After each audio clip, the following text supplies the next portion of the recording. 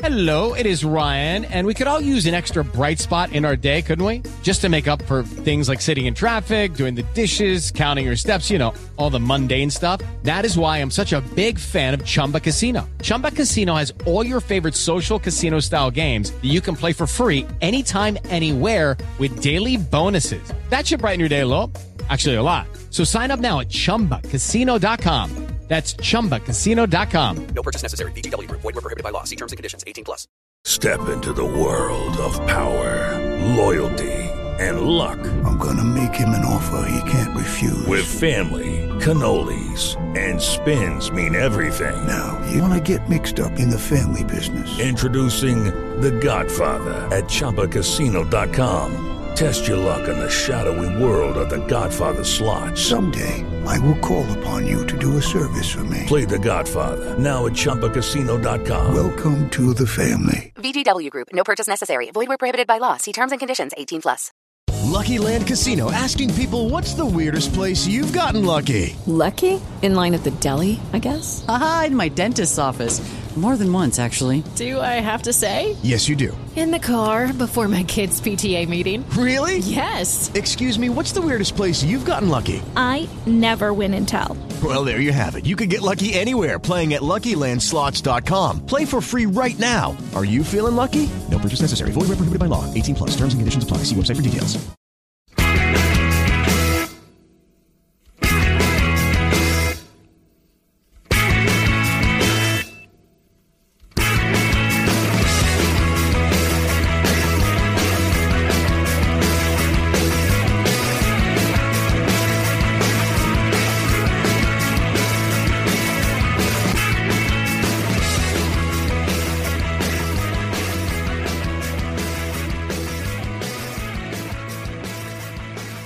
Hello and welcome to the latest Terrace Scottish Football podcast. I am joined by Bradley Halsman, Director of In Motion Sports Agency. How's it going, Bradley? Very well, thanks for having me on, Joe. It's very kind of you. No worries, it's great to have you on as you've got a background in football in terms of playing, and you've got a couple of businesses within football that are really interesting to me, and I'm sure will be really interesting to the listeners as well. Yeah. So at the moment, you have you represent a number of talented youngsters in the SPFL. I think your first client was Tom Lang, Clyde Dunfermline defender, but it was recently on loan at Clyde. But before that, you count Aberdeen, Motherwell, and Partick Thistle amongst clubs you used to play for. Could you tell us about your football career? Totally. Well, when I grew up, I signed pro youth forms with Aberdeen. My big brother went full time. And when I turned 15, went to Motherwell, went full-time with Motherwell. And my big brother and myself were actually in the same changing room. He was in the reserve team and I was in the under-20s. So that was quite an interesting experience. And then I get let go, unfortunately, only after 1 year in full-time at Motherwell and signed for Partick Thistle. I went there for 2 years. So unfortunately, with my football career, it never really got going. There was lots of promise. There was lots of opportunities? I don't know. Probably points in my career the opportunities could have been grabbed a little bit more by myself, but I just never managed to make that final breakthrough. Played a couple of games in the first team for Partick Thistle, and then when they got into the Premiership under Alan Archibald, I remember sitting there thinking, right, brilliant, I'm close for Archie, he's a good guy. I was captain of the reserves, he quite likes me, we chat all the time. Normally managers don't really engage with a lot of players sometimes, but Archie was always on it with me. And then they come into his office and says, right, Archie, what's happening with next season? What am I looking at? And he goes, I've got nothing here for you. And I thought, oh no, was expecting, I don't know, probably 50-50, but I thought Archie would have done me a turn. And then from there, I just thought, no, that's enough for me. Like, I can't keep fighting for 1 year contracts here and there. My agent managed to get me a couple of trials at some different clubs, and I just wasn't interested. At that point, I just thought, I don't want somebody else to determine the rest of my career, no matter what it is. I need to take things into my own hand. I've always been interested in business. Whilst I was playing football, I wasn't on the best of money at Partick Thistle. I was only on 1 year contract, so I had to have different revenue streams coming in to support a lifestyle that I'd like to live. So when I decided to leave, I knew I was going to step into setting up my own couple of businesses, which also we can dive into whenever you like. Because you see a lot of players will just kind of scrap and do everything they can to stay in the game. Was it just a bad experience? Was it just a bad experience at Partick Thistle that just... No, well, I'll be honest with you, Partick Thistle was actually great. And Motherwell, I actually never really enjoyed. Going into Motherwell, I didn't enjoy the experience sometimes of... just stepped out of school. I wasn't a big fan of... the head of youth was a great coach, but I never seen really eye to eye with a couple of the staff members and stuff like that, which was unfortunate. And then when I get let go just after a year, Partick Thistle was a great experience. It just never really made that breakthrough. So it was on myself. I can't blame anybody else other than myself, unfortunately. But I've seen the great side of football where boys that I've played with have went on to have amazing careers. But I've also seen the 90% of the boys I've played with are now scaffolders or stacking shelves somewhere, and they were talented boys that dedicated their lives to it. So I just, at the end of my contract, decided I need to take this into my own hands now. I can't allow myself to be derailed in any way. So amazing experiences within football. Met some amazing people, but it was the best decision I've ever made was stepping away from it. Interesting, because it seemed from pretty early on you had your head switched on in terms of making that transition from footballer to career after football, even though you were just kind of breaking through at Partick Thistle and so on. What was your first step into business? Am I right in it was looking at kind of analysis of youth games? It was. Well, my first step was actually coaching. Okay. Where what was happening was somebody just asked me if I could take their child for a one-to-one session. And I says, that's absolutely no fine. And this must have been about 8 years ago. What would have been then? I'd have been 18, 19, probably at Partick Thistle at this point. And I says, that's fine. That one child then turned into a second child, a third child, and it just spiralled into I was taking 20 sessions a week, which was excellent. And you've got to remember, at that point, I was only on maybe 120 quid a week at Partick Thistle, and I was making £400 to £500 a week in one-to-ones. So when I get let go, I thought that I'm not too bothered because I've got a financial thing here that I can maybe spiral into a good wee business for myself. Whereas I noticed at the end of my contract at Partick Thistle, my agent done everything he could to try and sort some stuff out. But it was a case of me turning around to my agent and saying, I've not got anything anymore.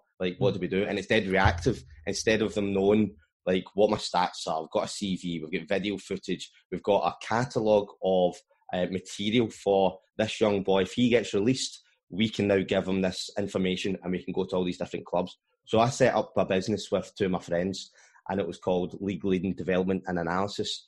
And that was the aim of it, was when people step away from their contracts, we've worked with them all year round to deliver a high quality CV, video footage, analysis on their game to help them improve, and then stats at the end of the year that can help sell them to the clubs, like minutes that they've scored per game, all these different aspects.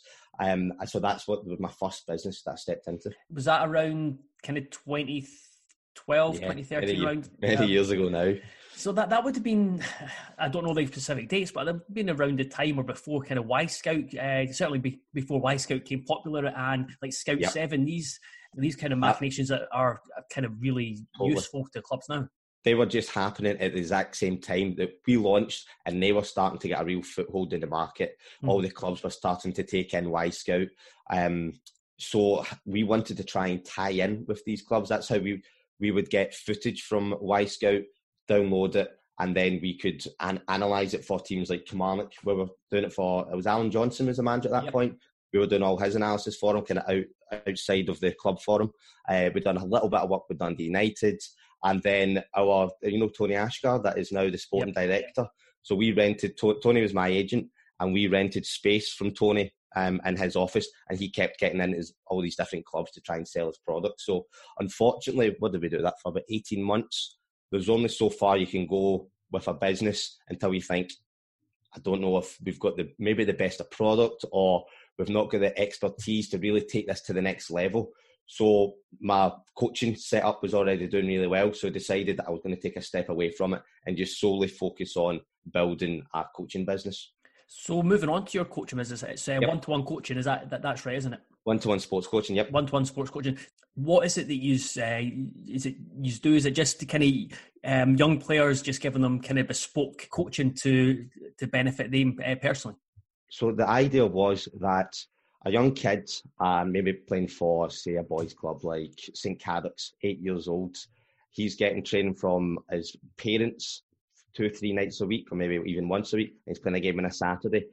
If we can give him the opportunity to train with a professional footballer for, say, it's £25 is what they charge for a one-to-one session, we can now allow this footballer that was on maybe the same wage I was on at 18, 19 years old to now have a second revenue stream and do one-to-one coaching with all these different children, all in the same position. It gives the child a role model to look up to, somebody that might be playing at Dumbarton every single week, playing part-time football, and it gives the professional footballer a second revenue stream. Mm-hmm. So every coach that we've got on board right now, we've got 25 coaches. They're all from Scottish League 2 all the way up to what's the highest one would be Scottish Championship, all playing part-time and a couple full-time. And it just helps them like look at the football, coach kids, think about the game differently, because they're so used to getting coached all their life.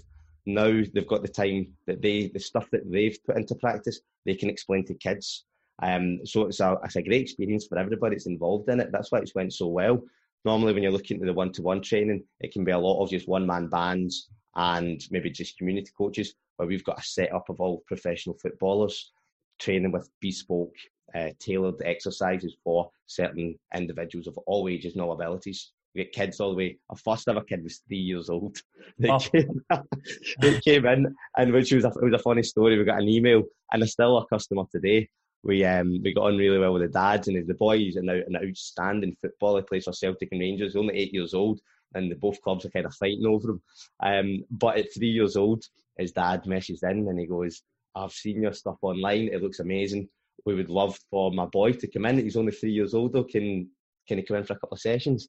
And myself and Andrew, my partner, we're like, we can't have a 3-year-old coming in and charging it. Like, they're probably coming in a nappy and we're charging £25 to like kick the ball about. It's like we want to offer value. Like there's not much we could do maybe that the parent can't do, or could go get 5 group sessions at that age for the price of what we would charge.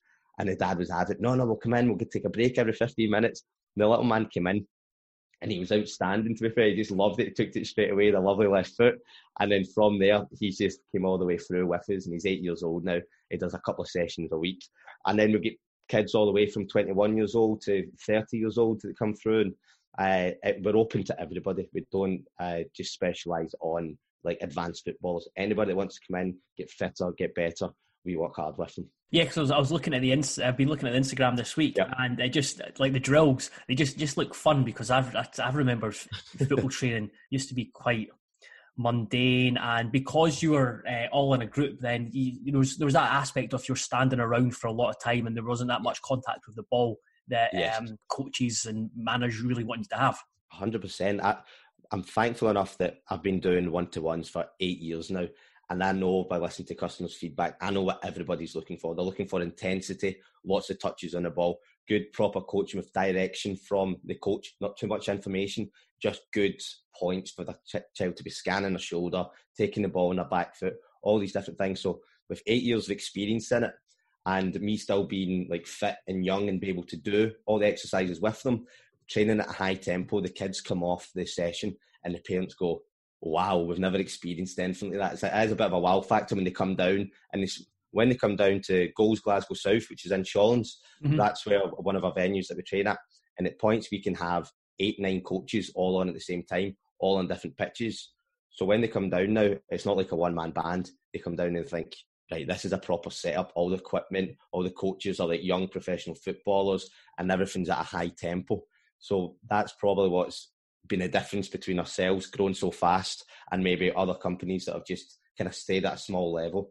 It's been 10-15 minutes. We've not even mentioned the current climate. So how have you had to adapt with the coaching in the last couple of months? It's been an absolute nightmare, to be fair. We were, like, I'll be honest, I think we were going up right until the very last minute, because it's our livelihoods at the end of the day. We were waiting until somebody says, right, you cannot do this anymore, because we're looking at all the grey areas thinking, are we okay? It's only one-to-one. We'll keep our distance. We'll get hand sanitizers. Like, it was our living, so we're trying to, as much as we could, keep it going. And then it came to a point where, like, if something happens here, like, our brand that we've been developing for 6 years is, like, up in smoke. So we had to stop it. When was that? A couple of months ago now, when Boris Johnson put us on lockdown. So that was a bit of a nightmare. We have not been doing any coaching, unfortunately. We have just been putting exercises out for the kids to be training and everything's free of charge. They spend a lot of money with us through the year that we can't turn around at this point. When I'll be honest with you, everybody's struggling. Everybody's felt the pinch. For us to turn around and go, right, we've got a Zoom class now, it's going to be £15 a head. Like, it doesn't make sense. We'll just sit back, put out exercises, talk to all the kids and all the parents, making sure they're fine and they're mentally okay and ready to come back to training once we get the go-ahead, which is hopefully soon. But until then, the climate's changed. We've not been able to do a thing, unfortunately. And so the main reason I got you on was I think I came across you when you interviewed Graham Maffey for your podcast, In Motion Sports Agency podcast. I really enjoyed it, so I listened to Tom Lang and then got in touch because I thought it would be a really interesting chat. Yep. How did you make the transition from, so you went from football player to coach and now into representing players? So the first step was I would never go into this blindly. I had experience in being a client liaison manager with a company called Mobile Sports Management, which was Burton O'Brien, his brother and his dad. And I went in there for about 18 months and I helped them out looking after players. So I was already doing deals in the SPFL at the age of 21, looking after like Christy Elliott, who's now at Dundee. I was doing his deal at Partick Thistle alongside Burton and Mark. So I already had experience and I always knew I would go on and do my own thing in the future. So when I left them, I just concentrated in the coaching for a couple of years. And then I thought, you know what, I would love to go and give a try hand at representing my own client list now. The idea was that I would always do it in the future. That we've got 170, 180 kids at one-to-one sports coaching that I've looked after since they've been babies. And some of them now at Celtic, Rangers, that are top young players. And the idea would, their natural footpath would go from me coaching them into them turning 16. I'm already close with the family. I'm already tight with the kid that we've worked hard with each other for many years, that I would then go on to represent them. But instead of me in 3 years' time not having any experience and just turning and go, right, I'll represent you now that you're 16 years old, we'll look after each other.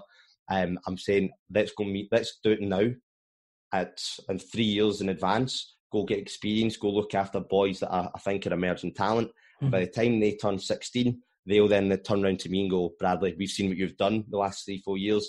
Like, can you now look after my boy and help them out? So it was always a long-term project, but it's actually went 10 times better than I ever thought it was going to. Just because it started at myself and Tom Lang with friends. He coached in my one-to-one sports coaching, and we're sitting down one day and we were in the Orchard Park in the south side of Glasgow, and we were just watching the football. And we're just talking about football. And I said, listen, I'm going to set up an agency like in the future. And he goes, Brad, if you'd done that now, like I would sign with you. And that got me thinking. Then I spoke to another boy that played with St Mirren. And then they decided, you know what, like why would I hold back right now? And let's just go for it.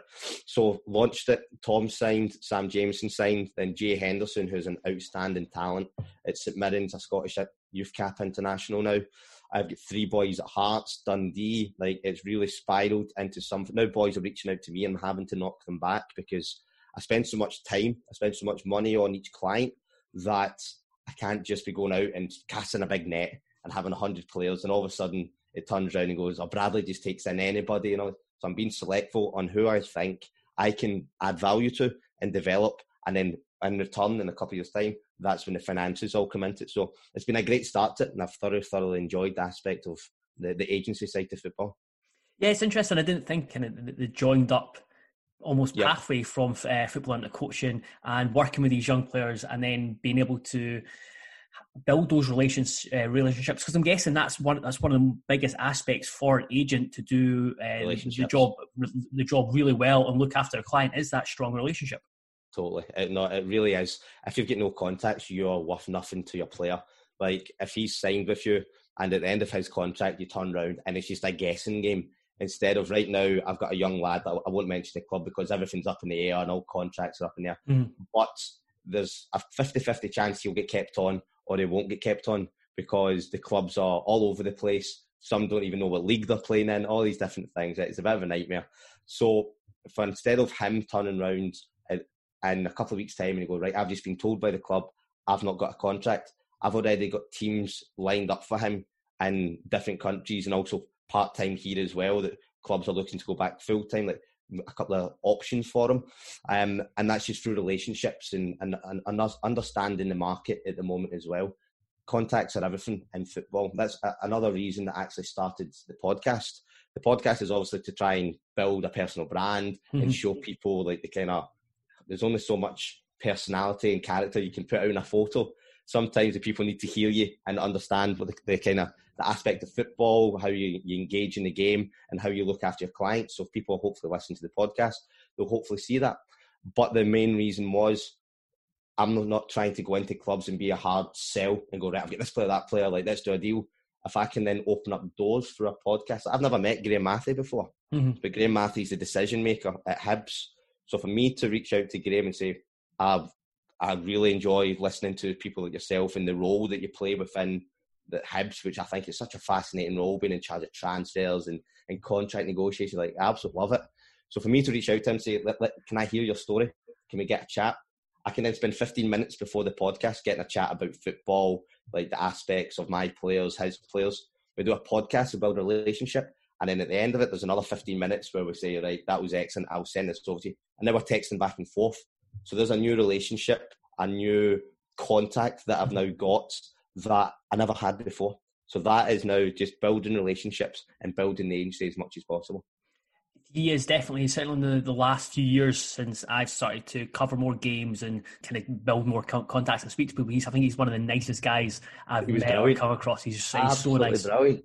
He was honestly like, he couldn't have done enough as well. He could not have done enough. Like, obviously I'm new to doing a podcast. I've done 4 so far. So it's, you know yourself, it's quite hard not to like jump in and talk, especially through Zoom, because what happens is the mics end up like cutting each other off and it just sounds like a blur at points. Yeah. So I noticed that, who did I do one with? It was my second one. I think it might have been Tom's, that I realised that I was trying to interrupt him and all these different things. So I just let Graham talk and he just kept going on and he was like, I'll give you this story, I'll give you that. And he was just being dead honest. And at the end of it, I thought, you know what? He was spot on there. Like, he came across brilliantly, and you can see why he's made that step up into be a key decision maker at Hibs. So yeah, I think he's very much a forward thinker. The whole, I remember doing a story. He kind of touched on it on your podcast. He's got a big thing about the age of young players. People born in one half of the year outperform players born in the other. It's just really fascinating. 100%. I'm going to come back to the current climate with the uncertainty over player contracts. You mentioned that clubs don't know what division they're going to be playing in. But before I come to that, how has your own experience shaped what you do with your agency? That's a great question. I tell you what, I'm the agent that I wish I had when I was younger. So the agents I had were all brilliant, but it was once I've done a contract, like that's when they were there for me. Instead of that, every couple of weeks, having information about my career, what's going on within the club. Like, the boys that I represent right now, I know everything about them. I know when they're playing, how many minutes they've played, how many goals they're scoring, if they're injured. Instead of them having to tell me, I already know all the information, so I can engage in knowledgeable conversations with them. And I care, because I've got it all to prove, because I'm 27 years old and I'm representing 14 players now. And there's guys out there that are 50, 60 years old that have been doing it for 25 years. I've got the fire in my belly, the hunger to go and outwork these guys and do better deals than them. So if I had myself as an 18-year-old boy representing me, I'd have absolutely loved it. I would have really, really enjoyed the experience of somebody being so passionate about my career. And even myself, where I only signed 1-year contracts, and that was just an absolute farce because there was no security. 6 months later, you're thinking, where is my next step here? Like, it was never at any point in my career did I feel secure and felt as though I could like develop as much as possible. So I'm constantly fighting for longer term contracts for the players that I represent. The boys that I'm actually currently looking after at the moment, I've only got 2 players that are out of contract this summer. The rest are all signed up for next year, which is great. Mm-hmm. Whereas other agencies will be thinking right now, we've got 30 boys out of contract right now, what we're going to do, we're going to have to get them different jobs, like everything will be a mess for them. I've got 2 boys and I've already got situations sorted for them already, that if things go wrong at their club, that I can already have organisations taking them in. So I would say my experience as a player has definitely shaped my personality and character as an intermediary these days. So do you think if you going back to your Partick Thistle days, had an agent who was more on top of you, was really focused on what you do and was really wanting the best for you. Do you think that they might have been able to direct you to stay within the professional game? Well, I'll be honest with you, Tony did. Like, Tony was brilliant. He tried to keep me in this professional game. I remember him phoning me one night, and I got on really well with him, and he absolutely slaughtered me because I was meant to go to Dumbarton for like a trial, and I went in and I done absolutely brilliant. And one of my pals was already there, and I was like, "How much are you on here?" And he told me how much he was on, and I was like, "Mate, I can't be on that. Like, I'll be on something like this." And he goes, "Brad, you're like 20 years old. You'll be on the same as me." And I thought, "I'm not signing here then. Like, no chance." So the next time Tony said, "I'll set that up for you. You should be going in and playing." So I had in my head that I was going to go away and set up this analysis business. Mm-hmm. So Tony said, like, what are you up to? Like, you've got to play football. You're too young. You're too good a player. I know you've had a wee couple of bumps in the roads, but if you go and play 20 games in a first team, that you could be 22 and you could go back and play at a high level. So he was constantly making sure, but no matter if he only done a contract for me or if he was constantly on me, my decision was already made that I was stepping away from it. I went in and seen him in his office, and I had my like product ready to like go and show people. And then Tony went, like, "I like this. Like, let's do some work together. I'm going to have an office in the West End. I'll give you half the room for a dead cheap price. I'll get you into clubs." So he was excellent, to be fair. It's my fault I failed as a footballer. You touched on it there, the whole perception that footballers are well paid, but within Scotland, you really have to work it. So it's only kind of like a select few clubs where you are on very good money. I think that's kind of forgotten 100%. By fans, especially fans who in this time where like, footballers should be taking pay cuts. You probably seen, I don't know if you've seen it, Joe, and it was the interview with Stuart McCall. And who did they do it with? It might have been like an Ibrox, a Rangers podcast. And they were talking about different parts of his managerial career. And he spoke about Craig Reid at Motherwell scoring the winning goal against Aberdeen in like the 90th minute. And he toe-poked it in, and then that was them in Europe, I'm sure it was. Now, Craig was on £1 a week. He went in there just to play, and they're like, "We can't offer you any money, but we'll give you a win bonus if we win." So if they lost or drew that week, he was getting £1. So fans might not have seen that and might have been slaughtering him, saying you're the worst or whatever they thought of him. They never seen that he was actually in there and he was only earning £1 a week. So that's the other side of football that a lot of people probably don't take into perspective. They see the fancy cars down south and the massive contracts. That in Scotland, like the money in the top six is, if you're smart enough, the money that you are making in the top six, you can go on and invest well. And when you've retired, you can still have like a steady stream of income that if you make that money work for you. But below that, like you're not earning mega money that you can retire on at all. So boys have just got to be careful and realise that if they want to make it, they need to get to the very top and they need to dedicate themselves to the sport. How do you work with the young players? Do you kind of use your experience that you kind of made this transition, you had something to fall back on? Is that something that you really kind of drum home to your clients? I always talk to them and say, what other passions have you got other than football? Like, what does interest you? And some might say, I quite like psychology, I like sports science, others I like property. And I'm going to say, well, once you've finished training, like, instead of you watching Netflix, instead of you sitting there, or maybe be a bad habit, you might be going down the bookies, like, let's get rid of that and let's focus you on educating yourself and learning more about property, where you can invest, or learning more about psychology, learning more of coaching. I say every player that signs with us, they've got an opportunity to come in and coach with us in the evenings. I always say that to them when they're 19 and they might have a couple of days off, say, listen, don't sit down, like, come in and do a couple of hours coaching with us and keep yourself active. So I want them to be laser focused on the football and not have any distractions, but also have the understanding that they need to have passions in life and not just think, if football goes wrong, then I can't do anything. Like, that's me finished. And you've seen boys go into deep depressions that have stepped away from football, which is really sad to see. Whereas myself, when I stepped away, I thought, right, there's another opportunity here. Like, my mum and dad were thinking, what have you done? We've been dropping you off since you've been a baby to all these different sessions. And then they've never been so prouder at this point in my life, that they've seen what I went on to achieve by myself with no handouts. So I'm not highly educated either. Left school at a young age with one hire, and it was PE. Like, I failed business management, and I've got a couple of businesses. So it just shows you that anybody, if they've got the will to go on and follow a different passion, that they can go and do it. The agents get a bad rap. It's got a kind of is a cliche now. Why do you think that suspicion exists, and how does your company kind of operate? How do you want it to operate to stand free from that kind of stigma? Totally. So the main reason that happens is previously the job had probably been very, very easy.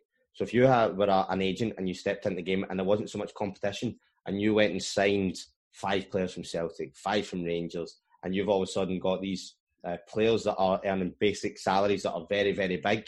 So an agency makes money off the gross income. So the way it would work is, if I sign a player and I get him a move to a club and he's on $2,000 a week, the club would then pay an agency fee of whatever you've got tied into your contract with the player. But normally it's about 5% of the gross income. So the club would then pay that either in installments or as a lump sum at the start of the contract, or like once every year. However it works, it can vary club to club. So back in the day, maybe footballers didn't need as much care, whereas now the culture's changed. The player needs a constant arm around the shoulder. They need to be checked up on. They have to have different services. I offer the players. My brother is a fantastic personal trainer as well. A fund for the boys to go in 3 at a time. And I've got a boy from Hearts, Dundee, St Mirren, all the same age, all kind of same body weight, all for the same goal. We'll go in and train with Jordan and do a session. Got a sprint coach ready for them over at the Emirates Arena that they can go in at any time. So the aspect of working for the players has changed.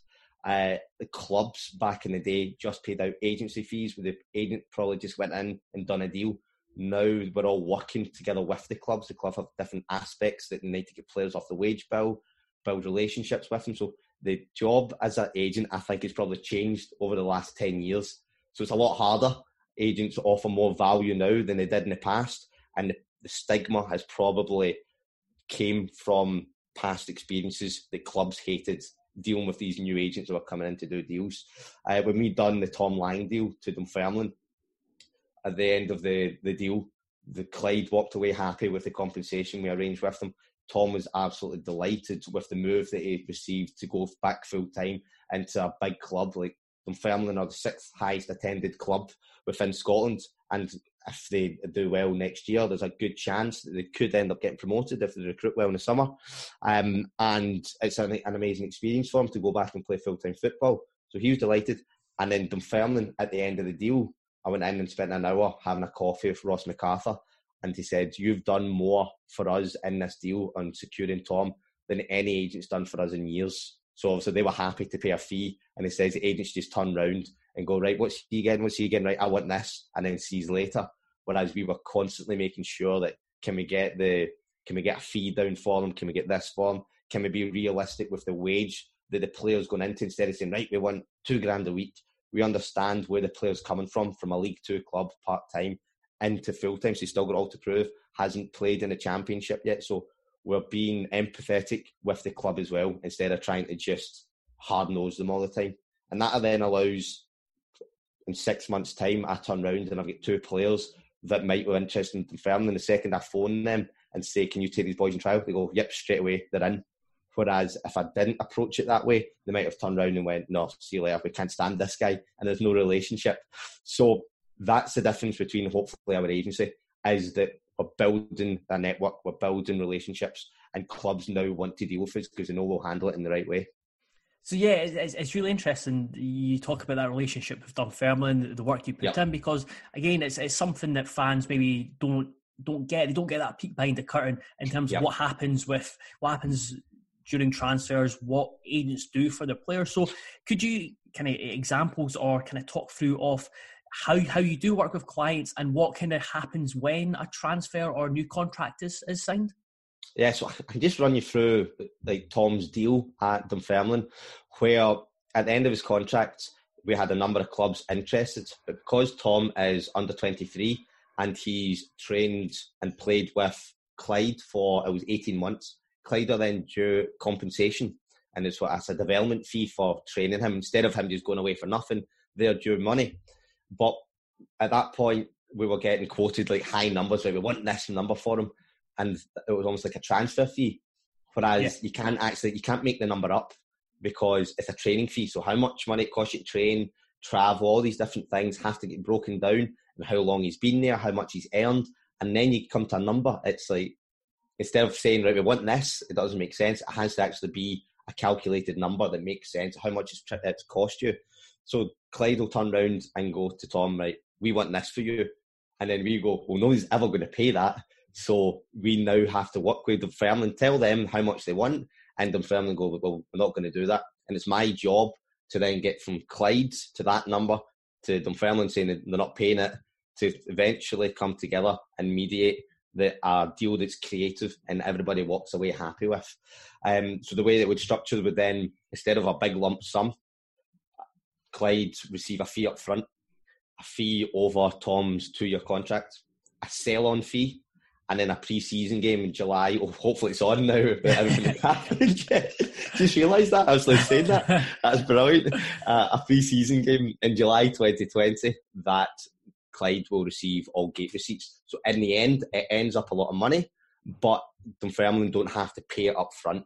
So it's my job to come up with that and make sure everybody's happy and keep selling. Instead of Dunfermline looking at other options, I need to keep them interested and keep telling them how good Tom is, how well he's going to go and fit in. Unfortunately, he had to go back out on loan to go in this year, but he's only 22, 23, so it will break through and he'll get his opportunity.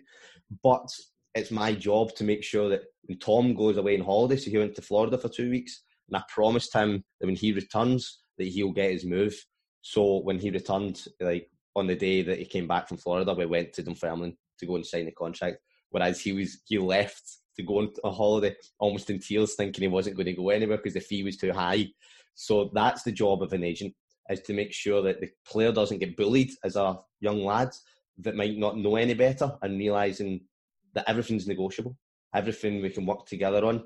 Clubs aren't going to stand in the way. Like, Clyde were amazing. They wanted the best for Clyde, which is totally understandable because they've developed the player, they've went in and done well, they'll get promoted, so they want money for what they've done with the player.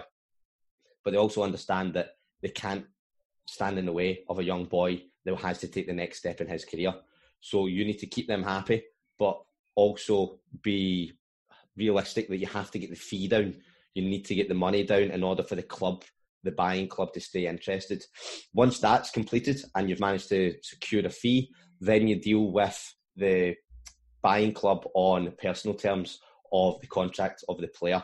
And by that point, we'd already had an idea of what Dunfermline were going to offer, and it was already the number that we were hoping that Tom was going to get going back full time. And then it's just my job to make sure that he's got a lengthy contract, that he's secured, that the club's also secured as well. You don't want in a year's time that the club, hopefully that everything's okay with the current climate, the club turn around and go, we can't afford the wages, we need to get rid of him. It's a healthy club that he's going to. There's a pathway into the first team. So that's the steps, organising the deal and then organising the personal players' ambitions and contract as well. You touched on it earlier on, that going from 1 year contract to another 1 year contract. Is it big for you working with young players that you do try and kind of encourage a club to give them a bit more stability? Because in Scottish football, it does seem like, you look at this end of May, over 110 players, I think, are out of contract in the Scottish Premiership alone. So there does seem to be that uncertainty within the uncertainty. Yeah, I'm telling you, it is a ruthless business playing football. And if you are not a Ronaldo, a boy playing in the English Premiership, that is a tough living sometimes. And just bouncing from contract to contract, like city to city, can be tough on people. But that's what, unfortunately, that's what you sign up for. You're a dedicated footballer. Once you're in a club and you're playing football, unfortunately, I never had the experience of playing football on a first team level, week in, week out on a Saturday. But with the boys, when I was in the changing room with them, you could see the lifestyle that they're living. Like, it is an amazing lifestyle. Like, and they could go and work somewhere else in an office. But these boys are coming in, playing in front of 10,000 people, earning money, enjoying their football. And also the heroes to kids as well. like boys at Partick Thistle when I was there, like your Chris Doolins, Chris Erskine, had just came from the juniors. So they were also, I think they were 21 when they came into the juniors, spent a few years at Partick Thistle. And then when I came in, they were like the top boys, but they were so down to earth. They were two amazing guys. And they just always said, you don't realise how lucky you've got it, boys. Like, we were doing all these, like, gardening and all these different jobs. Said, no matter if you're not making the best of money, it doesn't matter, because the job that you're doing right now and experiences it's the best job in the world. My favourite agent story relates to Seth Johnson when he signed for Leeds, where he went in, they were thinking they would get offered a certain amount, then the Leeds put a number across to him.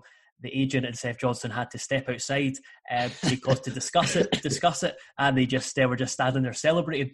So I'm guessing not all kind of transfer negotiations or contract negotiations are as simple as that. How can it be difficult? Can it be quite lengthy, the process? It can be, to be honest, because at the end of the day, the club, or the agents clearly got that market wrong at that point. He should know like how much the club are willing to pay, and then want to try push that up. But the club want to pay you as least amount of money as possible. Mm-hmm. Like that's what they would like to do. Like, they're a business as well, so if they can pay you X, that's going to keep the wage bill down, and they can profit at the end of the day, then they want to do that.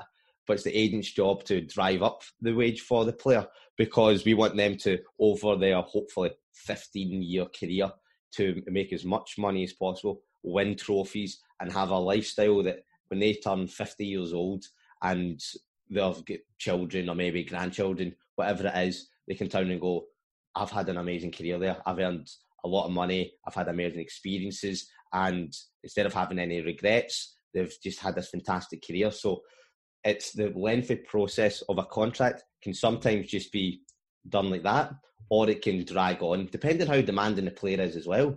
Like, the player might be unrealistic, and he's like, I've heard he's on this. And then you realise, well, it could be Kevin Nisbet that scored everything, 1 and 2, every for the last 3 years, whatever it is. And you're going into that squad and you're trying to compare what they might be getting, but you're going in as backup, whatever it is. You've just got to be realistic on the club's structure, the club's wage brackets with different ages and stuff. You said about Tom when he went to Dunfermline, you had a kind of rough idea of what Dunfermline were going to offer. How did you know that? How did you come up with that figure? Was it just basically speaking with contacts and initial conversations? The football wages are always a fascination, aren't they? Like, everybody's always dead interested, and it's always like a taboo subject as well. Like, nobody talks about it, but within the game, everybody knows what everybody's earning. It's quite incredible. Like, everybody knows what the top players at that club earn. It gets around. So I've got contacts in every single club. I know what the ballpark figures are within each club on certain positions, certain ages, what point in your career you're at as well. Like, it all comes into different aspects. You can't just have a 19-year-old boy unless you're Davy Turnbull and you are a standout performer and Celtic could come in with $3 million. You can demand big money, but in youth level contracts, it can be hard to negotiate. As like Graham Maffey said the other day, they don't negotiate on youth player contracts. It's if you're 16, you get this. If you're 17, you get that. If you're 18, you get this. And then once you made that transition and you've actually started to get a foothold in the game, then they'll discuss like your bonuses and if you've made 20 appearances, you'll then get a new contract, all these different things. So that's where an agent's got to realise as well, that when young boys are getting contracts, you need to be realistic and realise that it's not about the money, it's about the development of the player at this point. And then once they get into first team, then you work with the player, and you should know at that point what first team players are getting at that club. So I've grew up with captains of every club in Scotland through playing with them. So I know, just speaking to them all, what the wages are in all these different clubs, which helps. Instead of going in blind, you need to understand the numbers, because you get laughed out the room as well.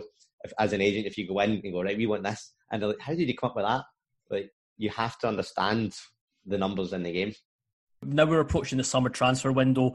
Yeah. You said it there. You've been in motion for 14 months or so. Yeah. No one really knows what's happening, what the future is. But how do you foresee this summer's transfer window operating?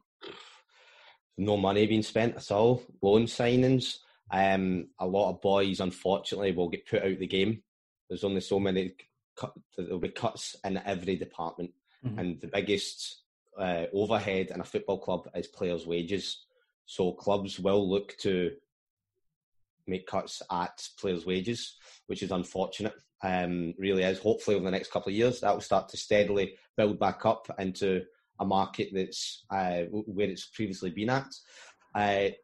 Agents will fall out the game as well, because if I'm going into a club and trying to get an agency fee for a player that they would pay for previously, they might turn around and go, we're not doing anything this year.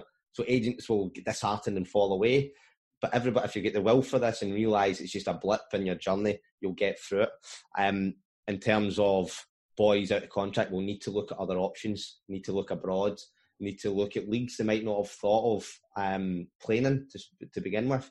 I just done a podcast with Stephen Lennon, who was at Rangers, and he scored a hat-trick in the Youth Cup final, if you remember, years ago. Him and John Fleck absolutely ripped up, beat Celtic 5-0 at Hampden, and that week signs a new 3-year deal.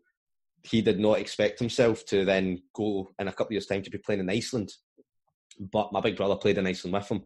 If you go over to Iceland, he is the David Beckham of the country. Like, he's the best foreign export that's ever played in the country. He earns very good money. He's got an amazing girlfriend, a kid, and he's had a fantastic career that not many players would have thought could go out to Iceland and happen. So the boys have got to open their minds and realise that this pandemic has completely shifted the whole marketplace, but be open-minded to now look at different areas. Instead of you thinking Scotland and then England, can you go Scotland? They might have to go to Poland like Barry Douglas did, and he went and played with, was it Legia Warsaw or something, and then he went down to Wolves. So there's different routes that you can take. So hopefully we take it as an opportunity for boys to realise that Scotland is an amazing place for them to develop and hopefully have a great career, but it's not the be-all and end-all. If it doesn't happen here, look at other options in the pathway of your career. You mentioned it, the fact that I think only 2 of your clients are out of contract this summer. For those players out of contract, when does a lot of that business happen? Because obviously you look at, I think clubs can speak to players after when it's 6 months left in their deal. Could you kind of explain the process for players out of contract, whether it's going to be negotiating a new contract or if there's talks already between the club about them moving on? It varies club to club. So for instance, I've got a young boy at Hearts that is getting let go at the end of his contract, and he plays for the under-18s, and it's John Rankin that takes under-18s there. And he told me in, was it December, January? So that's 6 months before the player's contract expires at the end of the year.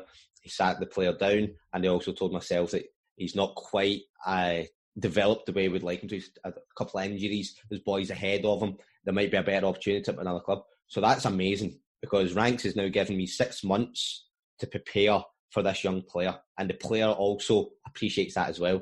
Whereas I've got boys right now who are in the same position, they're out of contract, so they can sign with other clubs, but the club haven't told them yet if they're getting a new deal, so we can't properly prepare. I'm talking to clubs and telling them, this boy's out of contract, would you like to look at him? They're like, yes, definitely.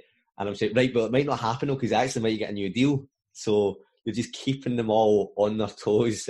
It's frustrating.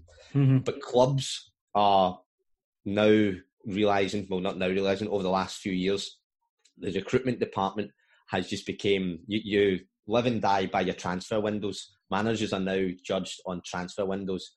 If a manager goes in like Jack Ross at Hibs and he inherits a squad and the fans understand that he's inherited a squad that's not his and he wants to get players out, he's judged it in 2 transfer windows. The players that are out and the players in, now it's his squad, now he's getting judged.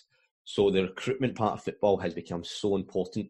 So therefore, clubs are taking a whole year to prepare and realising in 12 months' time that the players they've been analysing for a year, now they want to sign. So clubs can vary. That might be a deal pops up in their desk, they think that's a player we'd like, and 2 weeks later they've done a deal. Or it could be 6 months, a year down the line, they've already been preparing, they've already had the analysis, the stats, they've got a short list of players in each position. If this one doesn't happen, then they'll look at the second and then third. So it does vary club to club, Joe.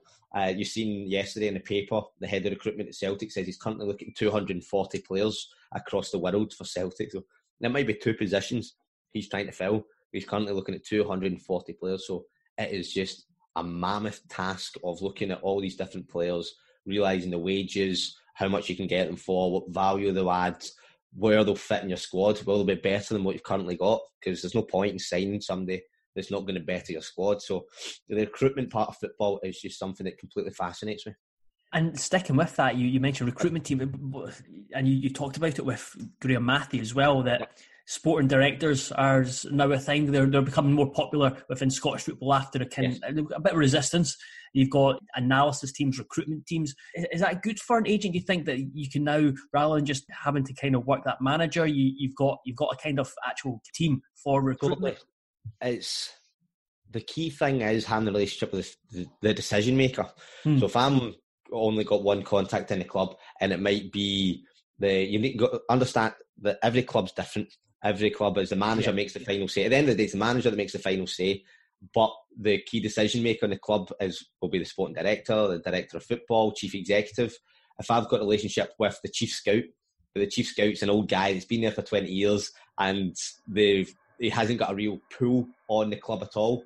It's just focusing on the manager, director of football. There's no point in me working with that scout for 6 months if he goes into the meeting with the player, the meeting with the rest of the staff, and he's not got the respect or the pull on the manager and the chief executive. And he goes straight to the decision maker instead of cutting out all the nonsense. So that can be difficult because there's so many people. The chief executives want to try and just simplify their job as much as possible, simplify the manager's job.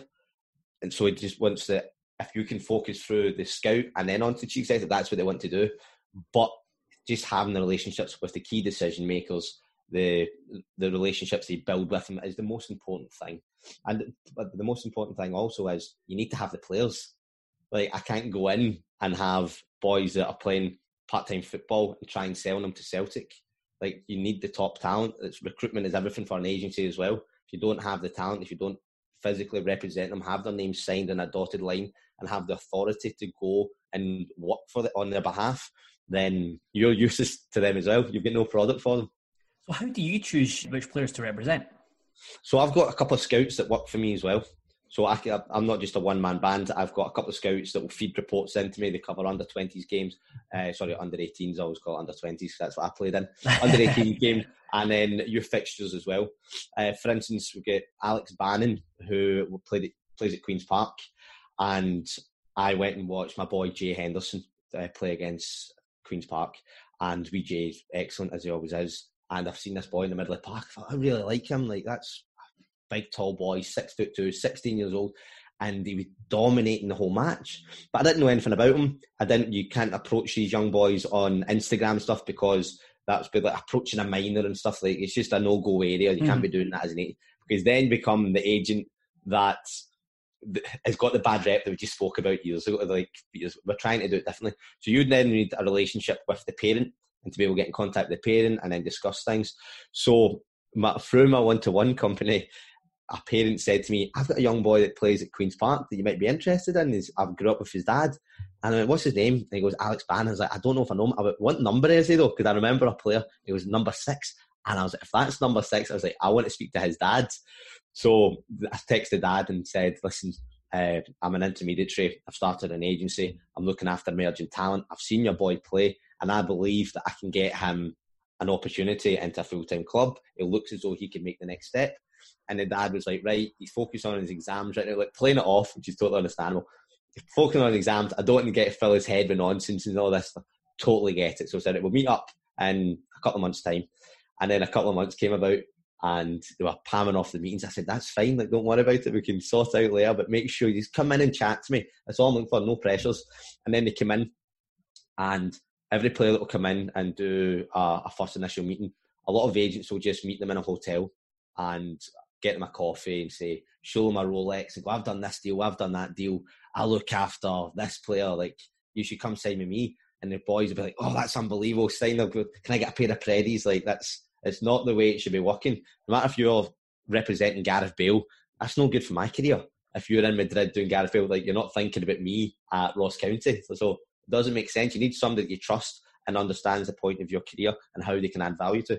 So the boys will come in and with their parents, and when they come in, they've got an office in the town, and they'll get looked after, teas, coffees, they'll sit down, and then I'll do a presentation on that player, a bespoke presentation on where he is right now, where I would like to get him to, and the steps that are going to get taken in place in order to get him to changing his body weight, changing this, his style of play, not coaching him. Like, that's not my job, is to coach him. He's got enough of that from his coaches at his team. And then his dad is also a coach as well. Like, that always happens when you get in the car. Your dad is your coach as well, which is understandable because we've known you for so long. And then at the end of the meeting, they go, I can't believe you've just spent all that time on that presentation about my boy. The parents love it because they see how much I care about the player and how I can develop them and how I can help them out as much as possible.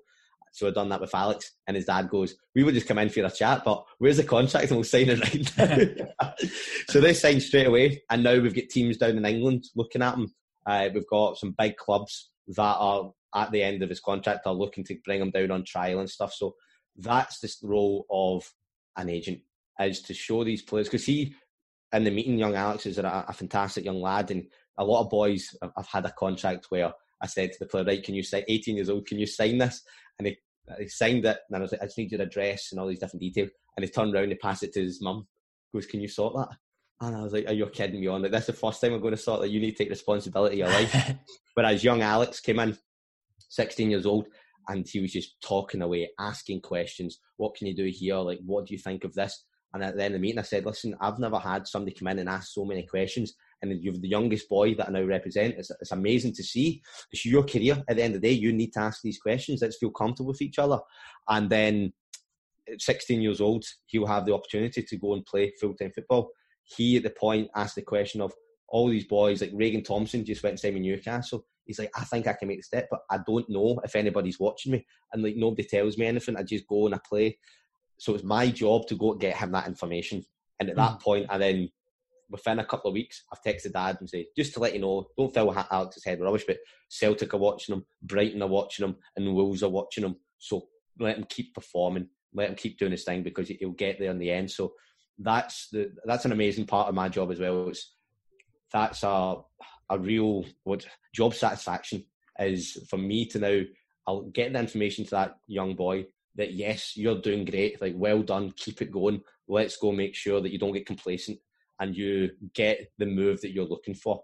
Whereas he never had that opportunity in the first place. He didn't know if anything was going on. So a job satisfaction is a key role to what I'm doing right now. I love it.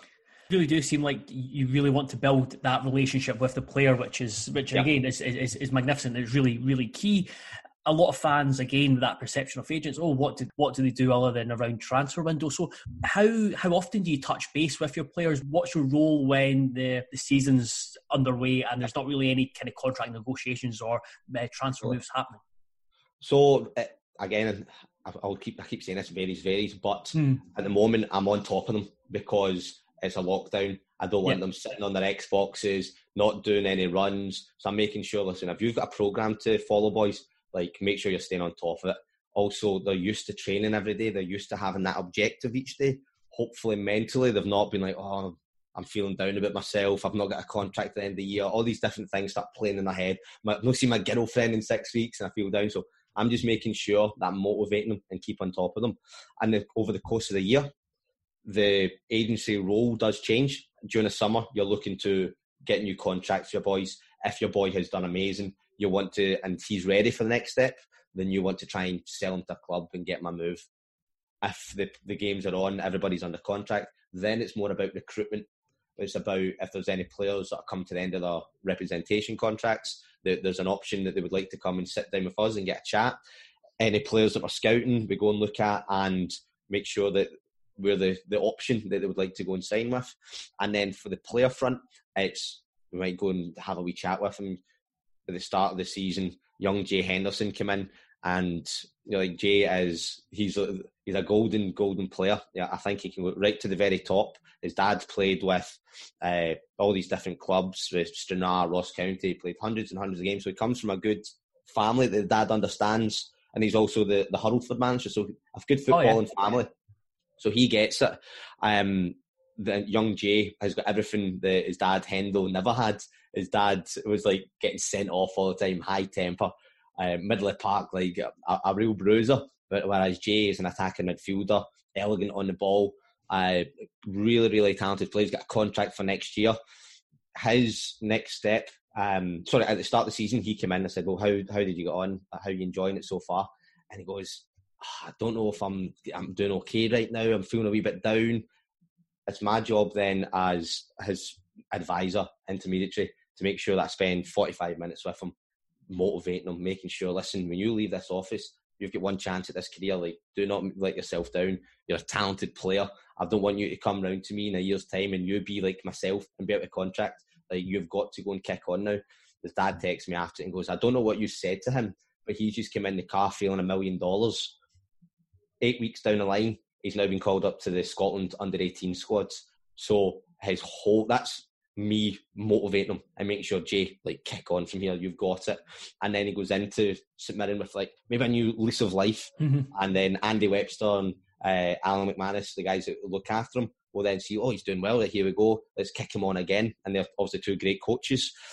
So that's where a roving agent also comes in. It's like almost can be a big brother or a parent figure that helps him as much as possible through the career. And then it also just comes down to simple things where the boy's on 150 quid a week. A pair of boots is £200. Like, there's more than a week's wages gone if the young lad wants a pair of boots, like once every 6 months, because they're playing on Astro and they keep getting dug up and they're falling a bit. So I would help them out there and I would get them a pair of boots. And it goes a long way to helping these young lads out, and personal trainers, sprint coaches, whatever it might be, we'll make sure that we've got it sorted for them, because I don't want those young boys at the end of you can only sign a player for 2 years. At the end of the 2 years as an intermediary, if they turn around to me and go, oh, you didn't do this for me, and I think to myself, no, you're right, I don't want that opportunity. I want them to turn around and go, you've done absolutely everything. Like, there's another representation contract. In 10 years' time, we go, see that representation contract, don't worry about it, because we've been to each other's weddings, we're close, like, doesn't matter. Like, we've got a strong bond now. That is the key thing, is hopefully one day there's no contracts involved and it's just everybody trusts each other. But you know what football's like. So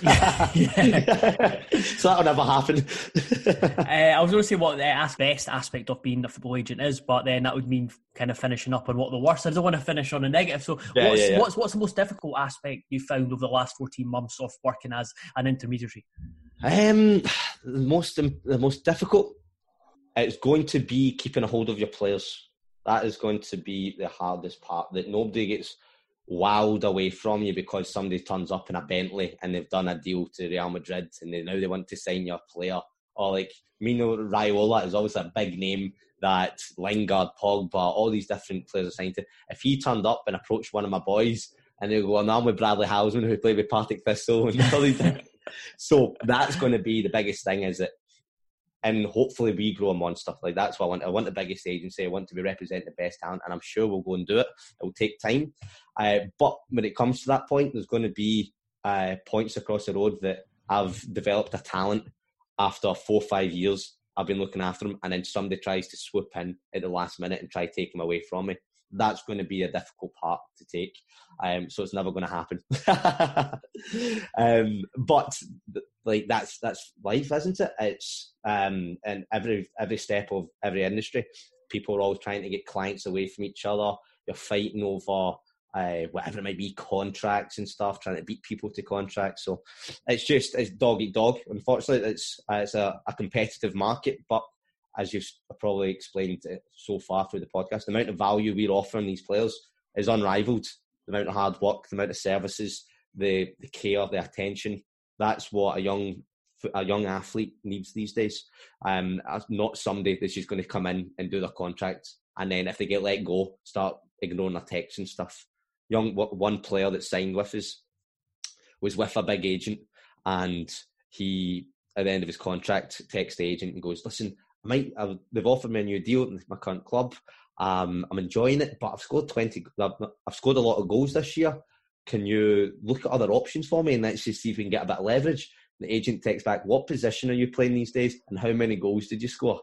And the boy's Bloody like, hell.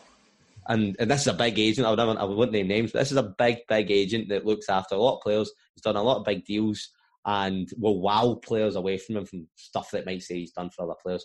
But I think that's embarrassing. When the player turns around and feels so small and be like, I've dedicated part of my... So when I was at... The boy might have been at Rangers. You cared about me then, but now I'm at a different level. It's still a high level, scoring a lot of goals. Now you don't care at all. You can't even take 2 minutes to go on your laptop and type in my name and realise how many goals I've scored and how many minutes. It's basic stuff. So the player then turns, a friend of mine, player turned around and he goes, "Can you believe that text?" And I said, "Well, how much are you looking for? Like, what number would you want to get in terms of a wage?" And he goes, "I'd be looking for that." So 24 hours later, I phoned him and says, "I've got your club. I've got you the number you want to get." And he goes, "You're kidding me on." And I says, "No." And he goes, "Well, the agent I'm with right now, I'm going to have to just tell him that I'm going to leave." So he texts him and he goes, "Listen, Bradley's took 24 hours out of his day to sort something for me, and you haven't even really got back to me. Didn't care what position I played. I think I'm going to let Bradley look after myself." And the guy texts back, "Probably best for everybody." So I mean, that's somebody you've spent 4 or 5 years with and built a relationship with, that they don't care.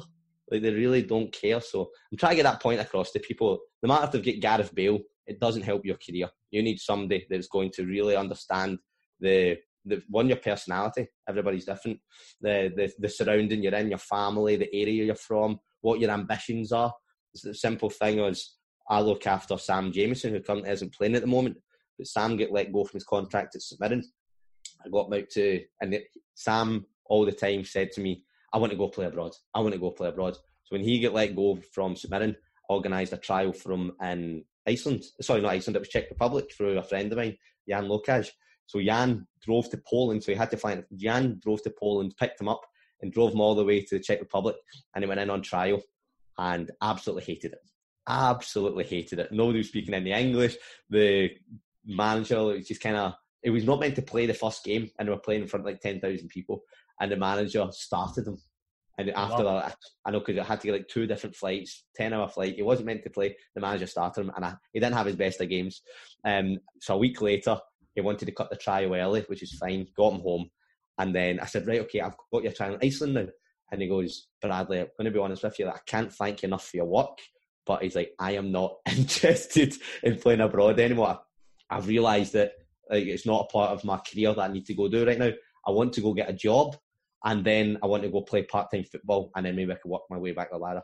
It's my role to understand that and not be pissed off that I've just spent money on flights and all these different things. That's fine. It's a gamble I'm willing to take and support the player.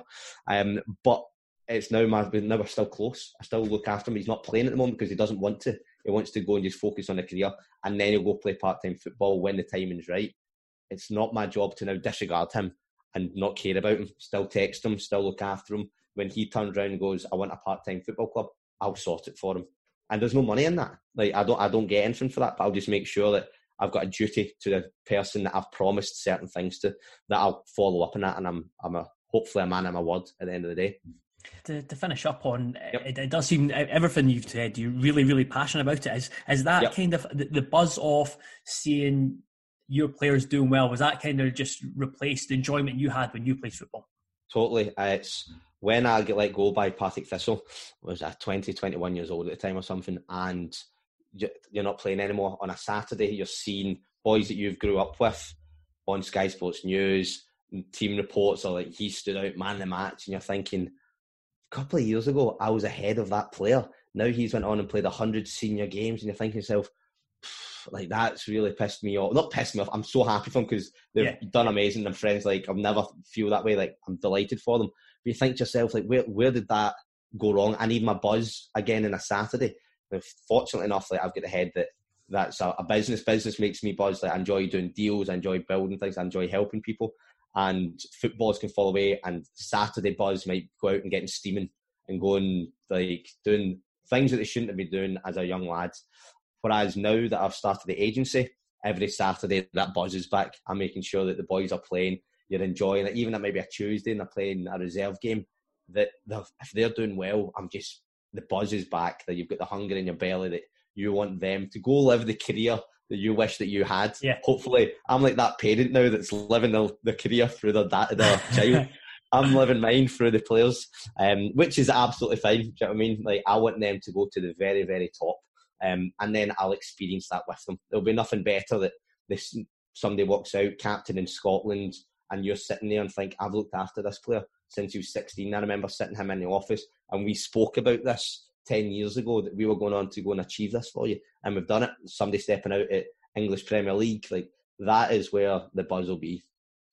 Great. Will Bradley, thanks very much for coming on the podcast. It's been a fascinating insight. I'm sure all the listeners will love the insight into agency and how you kind of progressed your way through.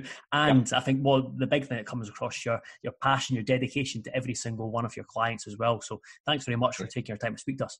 Absolute pleasure. Thanks for having me on.